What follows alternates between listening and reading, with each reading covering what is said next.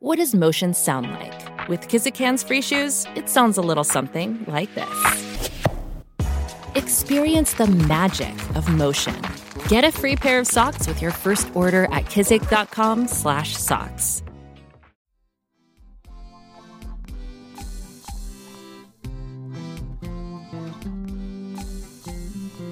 Welcome to Bald Head Bible Podcast, making the Bible come to life, featuring the exposit story preaching of Dr. John Katzian. Blasphemer! Yeah, you're a blasphemer! And I can imagine the guy nudges the guy next to him. Hey, we need to call that guy a blasphemer. All right. Blasphemer! Yeah, what's a blasphemer? You don't know what a blasphemer is? No, I have no clue what a blasphemer is. Well, a blasphemer is, yeah, I have no clue what a blasphemer is either. And I can imagine the guy nudges the guy next to him. Hey, is your name Saul? Yeah. What's a blasphemer again?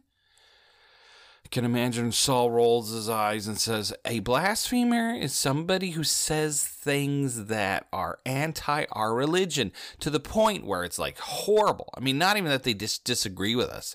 They say horrible things. In fact, Saul then goes on to say, that guy up front there that you're yelling blasphemer at, you know what he said? He's called our temple, the Jewish temple, useless.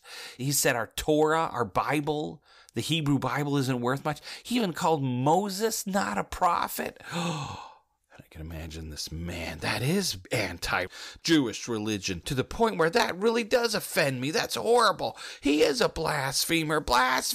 And he nudges the guy, yell blasphemer.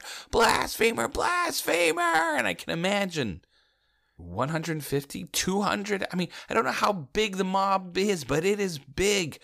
Of these men just yelling hateful things at the man up front. And the man stirring up the mob, getting them to yell stuff. Lying. He's not telling the truth. Because that guy up front never said anything bad about Moses. He never said anything bad about the Torah or the temple.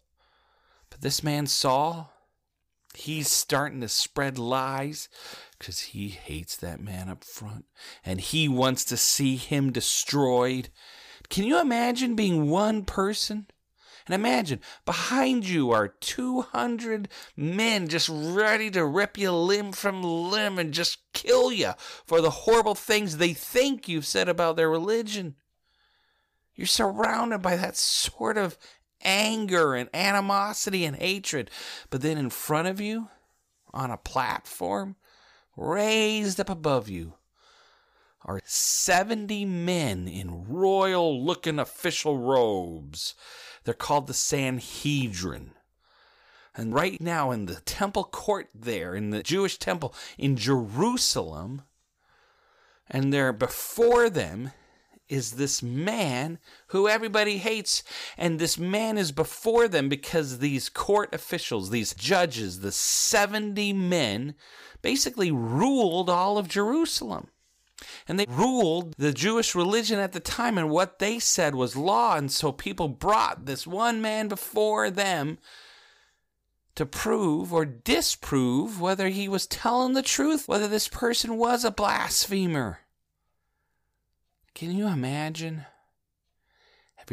Everybody behind you and around you is yelling at you, and then in front of you are 70 men who dislike you just as much. And they could decide whether you live or die. Can you imagine that? How would you feel? Would you break under the pressure? I mean, that'd be scary stuff. But you know what? That man up front, all by himself, he's standing up for Jesus. And he's not scared at all.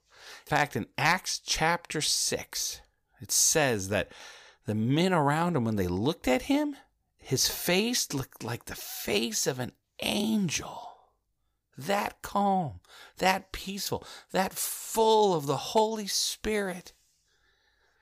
You know what the name of that man was standing up front? All by himself? His name is Stephen. And the man riling up the crowd, trying to get everybody to hate Stephen, his name is Saul.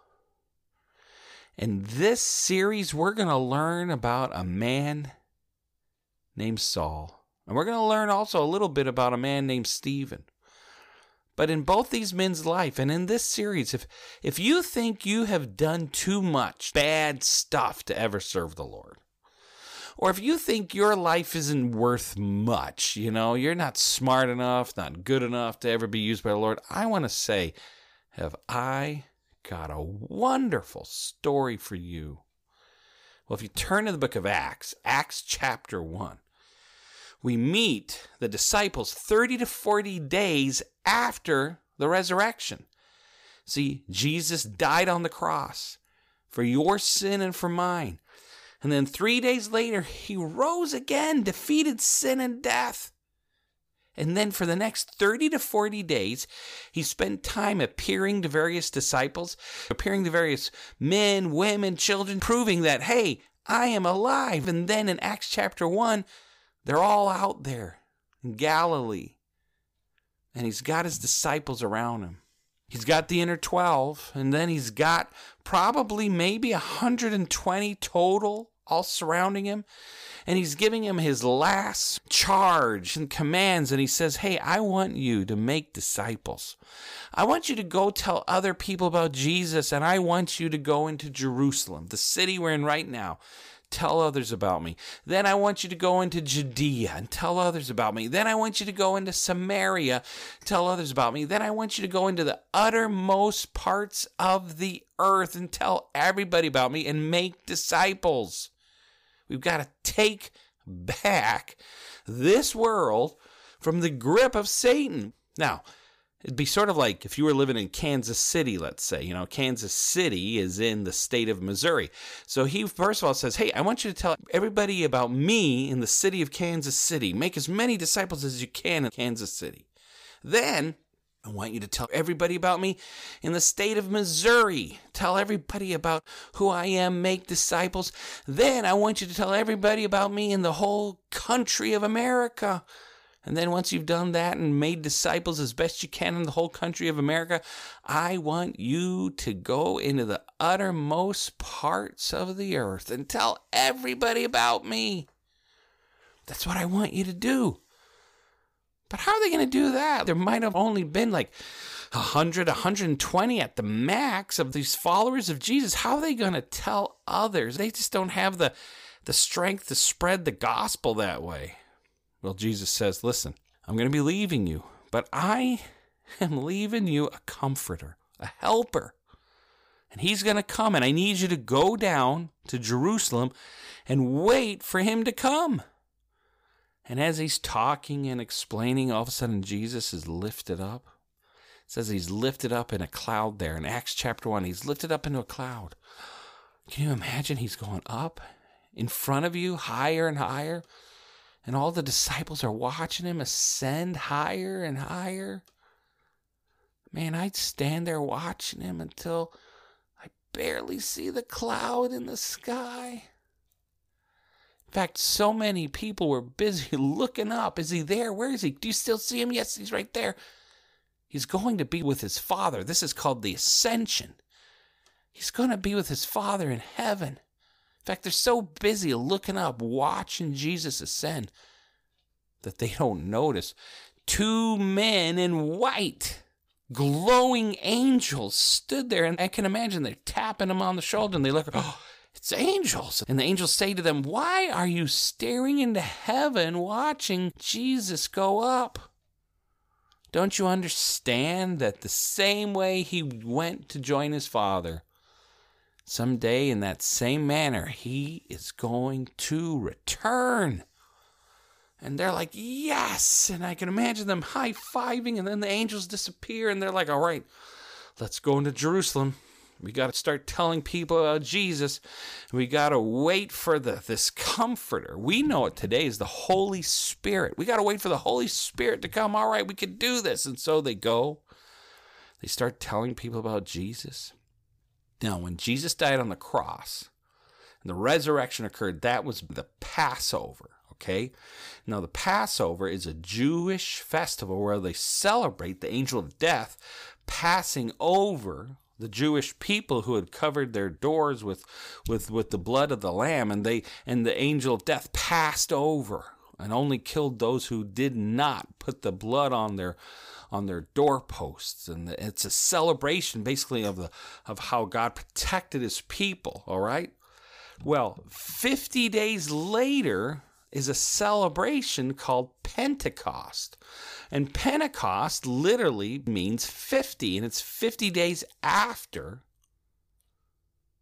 It's 50 days after the Passover. And traditionally, this is a time of harvest where people bring grain offerings into Jerusalem to celebrate what the Lord has done with the harvest and how he's provided for them in the past and how he's going to provide for them in the future. So on the day of Pentecost, a lot of Jewish believers are showing up to celebrate Yahweh and to celebrate all that he's done. And they're coming from all over the world to celebrate this feast called Pentecost, which means 50. Well, on that day of Pentecost, Jerusalem is packed full of all these worshipers coming in to celebrate Pentecost. But it says there in Acts chapter 2 that on that day, 120 disciples are in an upper room. And they're celebrating Jesus, and they're probably worshiping like you would in an average Sunday morning, when all of a sudden it says the Helper, the Comforter, the Holy Spirit comes down, and it comes down upon all those 120 believers, and they start to speak in other languages, praising God. And in this room, the noise of the Holy Spirit coming down, it wasn't just like a whoosh, there's the Holy Spirit. It would have been a noise like a jet engine, whoosh, or a tornado. I mean, this was a sound that was loud enough that everybody in Jerusalem was like, what is this? And they went over to find the sound of the Holy Spirit coming down upon the 120 believers at that time. And the Holy Spirit filled them with power and strength.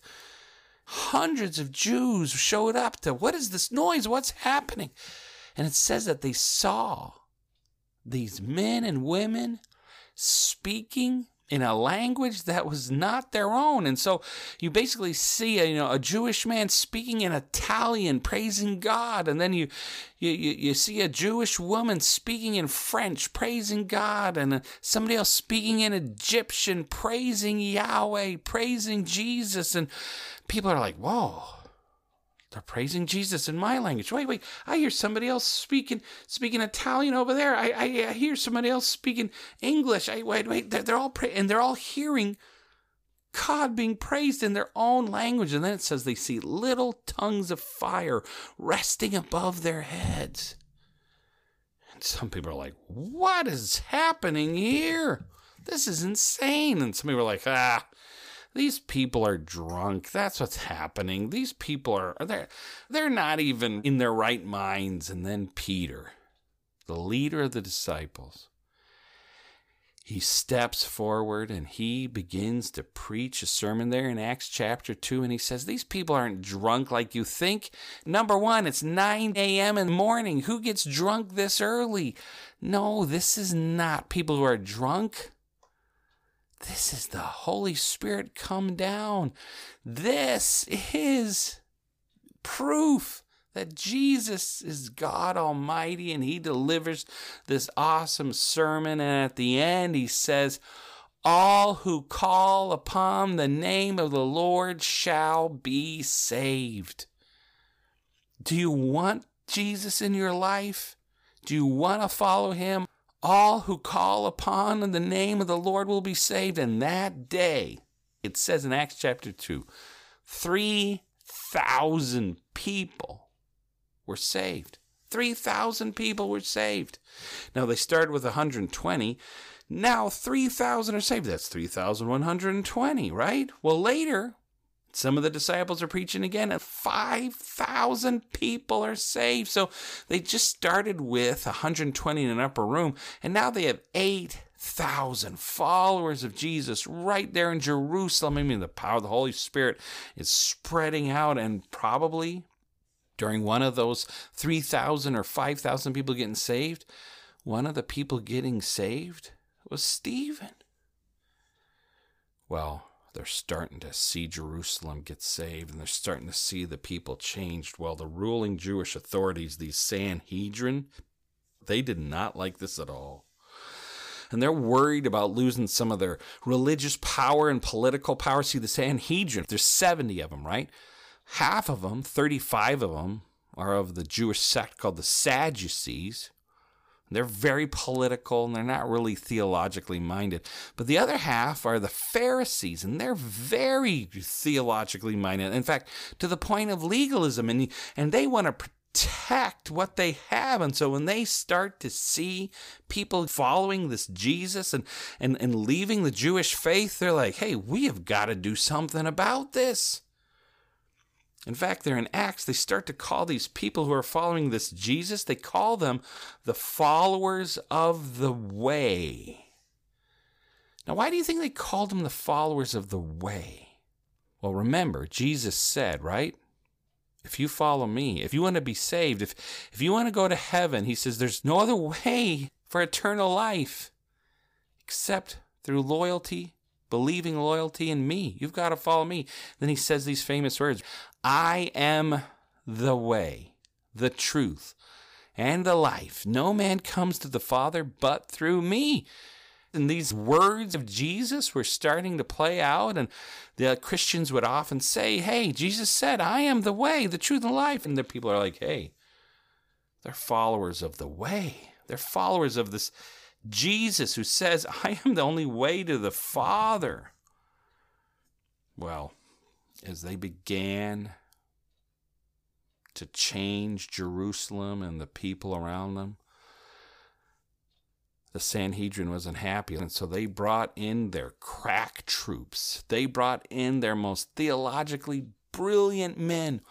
And it says they brought them from all over the place, right? From Jerusalem, but from also some Greek areas. They brought them in, and one of the people they brought in to debate these Christians in the marketplace was this man named Saul.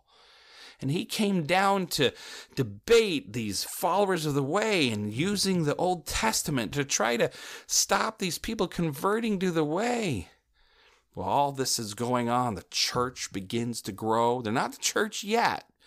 But these followers of the way, they begin to grow, and then they say, you know what, we've got to start to take care of each other. And they start to meet in houses for worship on Sunday, because that's the day Jesus rose again. So they start worshiping on Sunday, and they start, it says, sharing their goods amongst themselves, and they start taking care of each other and watching over each other.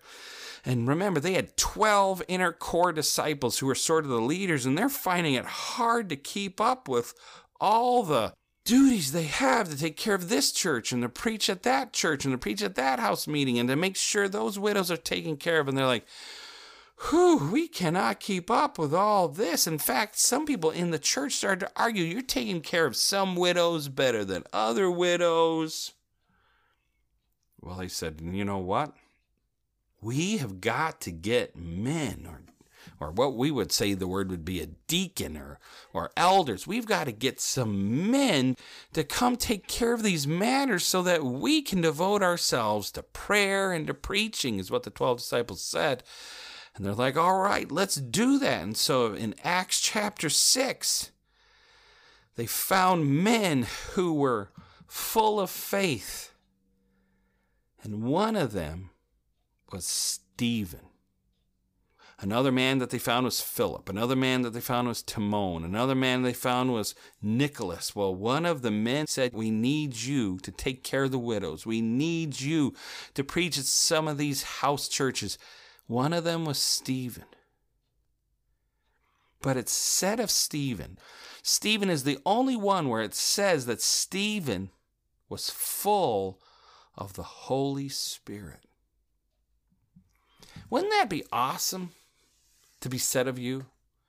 You know, when they looked at you, they would say, hey, that kid, that man, that woman, they're not only full of the love of Jesus, they're not only a Christian, they are full of the Holy Spirit. When they looked at Stephen, they were like, wow, that man is full of the Holy Spirit. We need him as a leader in our church. But how do you know if you're full of the Holy Spirit, you know? Can you levitate people? Can you heal people? Or is there some fantastic thing you have? You know, when you get saved, at that moment, you are filled with the Holy Spirit. The Bible talks about you are baptized in the Holy Spirit at salvation. So when you are saved, you have the Holy Spirit inside you. But the only way to measure, I would say, and when somebody looks at you and says, are they like a little full or are they like completely full? Stephen, when they looked at him, he didn't just have a leg full of the Holy Spirit. He had a whole body full of the Holy Spirit. If you're a believer, you have the Holy Spirit inside you. But the question is how much are you letting the Holy Spirit control you? Control your life. When they looked at Stephen, they said, you know what? This man, he lets the Holy Spirit completely control his life. How did they measure that? Well, in Galatians chapter 5, it talks about the fruits of the Holy Spirit. And the fruits of the Holy Spirit, proof that the Holy Spirit is inside you and controlling you. The fruits of the Holy Spirit are love, joy, peace, long-suffering. These are the fruits of the Holy Spirit. And when they looked at Stephen, they saw abundant love, abundant joy, abundant peace. You know, when people see you at work or at school or wherever you're at, do they say, hey, that person, there's something different about them. Look at their life. They just seem so peaceful when I'm so anxious. They're so loving when I'm so mean. They're so full of optimism and joy. I want that. Are you just like the people around you? And yeah, you're saved, but you're not letting the Holy Spirit manifest much in your life. You're not working at those fruits, you know? Well, it says there in Acts chapter 6 that Stephen, full of faith and full of the Holy Spirit, began to preach. And like I said, they brought down the Jewish authorities, these crack troops who were really intelligent and who knew their Bible in and out, and they would debate Stephen in the street, and Stephen, he'd win every single debate. They'd show up with their Torah. Stephen wouldn't even need a Bible, and they'd begin to debate. Well, look, you know, Exodus says this, Deuteronomy says this, the Levitical law says this, and Stephen put them to shame. And he began to just defeat them. And again, he performed great wonders and miraculous signs. And when these men argued with Stephen, and when they couldn't defeat him in intelligent argument, and Stephen knew more about the scriptures than they did, and when they saw all the wonders and signs and miracles he did, they were like, what are we going to do? We are losing. And so they began to spread lies. And they began to spread lies, particularly about Stephen. They began to say, hey, you know, we heard this man speaking blasphemies. He said some bad things against Moses and against God. And it says there in Acts chapter 6, they incited the people to riot, and they grabbed Stephen, they haul him into court. And Saul, I can imagine, is behind most of this. And he's getting the people riled up, and they want to kill Stephen. But it's all based on lies. It's not true. But at the end of Acts chapter 6, it says that when the Sanhedrin, which literally means 70, when they saw him, it's like he had the face of an angel. Now, Jesus says in Luke chapter 12, hey, disciples, when you stand up for me, when you're brought before the synagogues, Jesus says to his disciples, Don't worry about how you're going to defend yourself, or don't worry about what you're going to say, for at that time the Holy Spirit will teach you what you have to say. And I think that's what those men saw when they saw the face of Stephen as an angel. They're seeing him full of the Holy Spirit and Jesus working in his life and manifesting himself through Stephen. And it says there in Acts chapter 7 that as they stare at Stephen, Stephen begins to preach, and he begins to defend himself. Again, he's surrounded on all sides by men who hate him and want to see him dead, and he is there by himself, and he begins to preach, and he begins to tell them, I'm not the one that is blaspheming God. You guys are the ones who are blaspheming God. I'm not the one who have said horrible things about the Lord. You guys are. And he takes them through the history of Israel.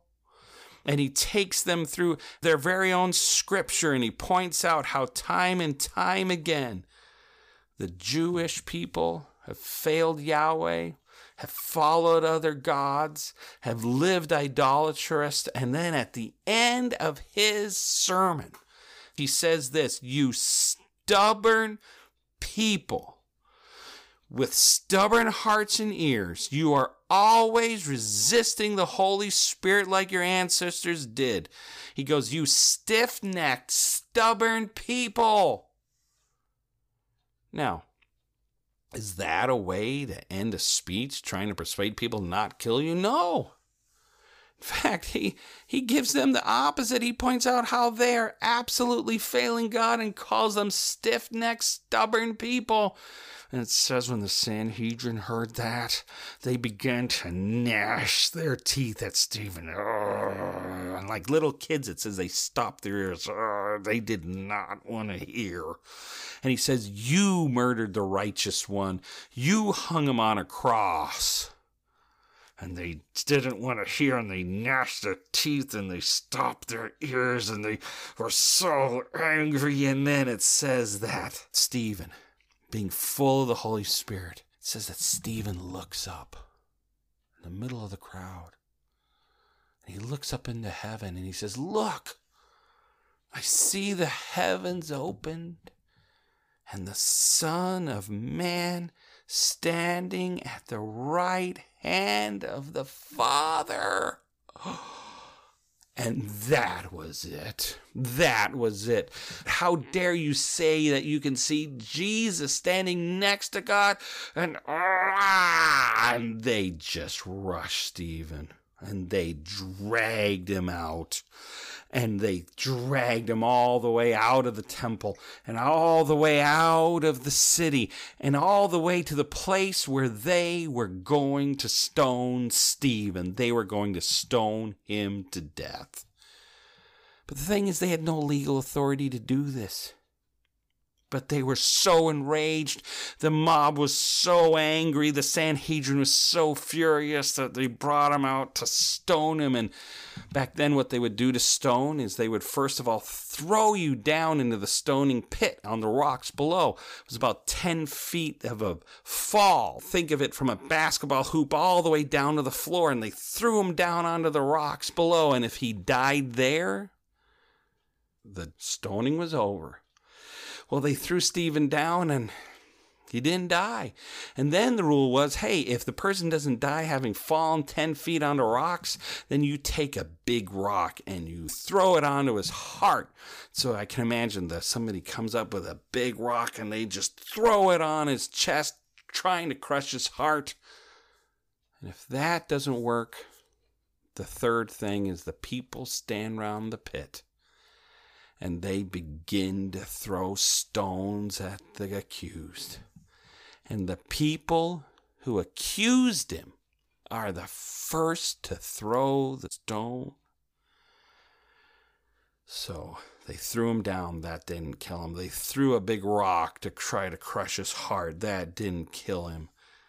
And then they grabbed stones standing around the pit, and they began to stone Stephen. And I can imagine one hit him in the head, and oh, that would have hurt. Maybe one hit him in the shoulder, one hit him in the eye, and he's starting to bleed. This is something horrible.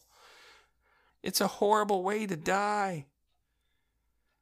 But as he's being stoned, you know me, I would have said, man, I curse you all. I hope Jesus, destroys all of you. I hope he destroys Jerusalem.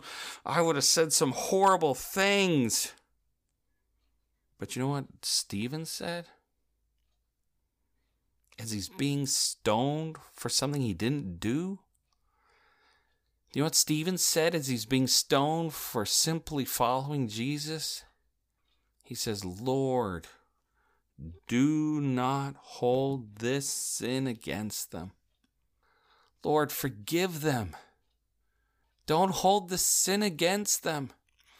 And he's probably remembering Jesus, when he died, said, Father, forgive them, for they know not what they do. And man, I just want to say, some of you need to forgive. You need to forgive people in your life. You need to choose to say, you treated me wrong. But if Jesus can forgive those people and say, hey, you're crucifying me, but forgive them, for they don't know what they're doing. And if Stephen can forgive people who are stoning him for something he doesn't deserve, I can forgive my mom, my dad, my coworker. Man, I can forgive the bad things people have done to me. Some of you need to let go of that bitterness and anger. You need to forgive. And then it says that they stoned him. And they stoned Stephen. And they stoned him until it says he fell asleep. They stoned him until he died. Yes, he died, but Luke, in writing the book of Acts, he doesn't use the word death. He says they stoned him, and when he had said, I forgive them, Lord, please forgive them, don't hold the sin against them, Luke says he fell asleep. Now, why didn't he use the word die? Well, the reason he didn't use that word is because if you know Jesus as your Savior, Jesus says, if you're a follower of me, you will never die. John 11, verse 26 says this, and everyone who lives and believes in me shall never die. If you know the Lord as your Savior, maybe you've had a loved one die, and if they were a Christian, they didn't die. It's as if the veil between life and death is just this thin sheet of paper, and when they passed away, hey, I'm in the presence of my Father. So when they say Stephen died, Luke's saying he didn't die because Jesus promises, if you know me, you'll never die. Instead, Stephen, he fell asleep. And one day, Jesus is going to come back, and those like Stephen who are asleep are going to rise again and be with Jesus forever. Well, Stephen is dead. And Stephen is considered the first Christian martyr. He's the first person martyred for the Christian faith. And martyr basically means somebody who dies for a cause. Somebody who dies for something bigger than themselves. And here, Stephen is the first person who said, I love Jesus so much, I don't care how they persecute me. I don't care what they do to me. I would rather die for my faith than deny my Savior. And Stephen is the first Christian martyr. And it says that when he fell asleep, that the crowd stopped. But you know what's interesting? As they were going out to stone Stephen, as they were going out to kill him, it says there in Acts chapter 7 that they threw their garments at the feet of a man. You know, I can imagine they're going out and they're like, hey, I don't want to get my coat dirty. So they take off their coat. Here, Saul, you look after that. And then, hey, I've got a handbag. I'm about to go kill somebody that's a little, I don't want that to get dirty. Here, you hold that, and so here, you hold this, you hold that. And as they're running out to kill Stephen, it says in Acts chapter 7, they lay their garments at the feet of Saul. which proves you don't lay your garments at the feet of anybody, no. You lay your garments, your clothes, your valuables, you leave them with the man in charge of this whole event, of this whole thing. It wasn't the Sanhedrin. It was Saul. Saul was in charge, and he wanted to see Stephen killed. In fact, he didn't just want to see Stephen killed. He wanted to see all the followers of the way wiped out. He wanted to see them all destroyed, and Saul's probably smiling to himself. Stephen is gone. Ha! Killed. I've got some other followers of the way I want to destroy. Will Saul be successful? Will he stop this Christian faith called the way? Will he see these believers killed? Well, if we come back next week, we'll find out what happens to Saul. But ultimately, this week, I just want to encourage you. We're going to look at the life of Saul. And we're going to look how God takes hold of his life and uses a man who wants to murder all his followers and dramatically changes his life. But ultimately, this week, I want us to look at Stephen. What a man full of the Holy Spirit can do in telling others about Jesus, in forgiving others even when the urge would be to hate those. He said, I'm going to follow Jesus to the end. I don't care what man does to me. I am going to follow Jesus. Thank you for listening to Bald Head Bible Podcast. If you have any questions or comments, we would love to hear from you. You can comment on our Facebook page or email us at baldheadbible@gmail.com. If you would like to support this podcast, please check out our Patreon page at www.patreon.com/baldheadbible. Bald Head Bible Podcast, making the Bible come to life. New episodes added every week.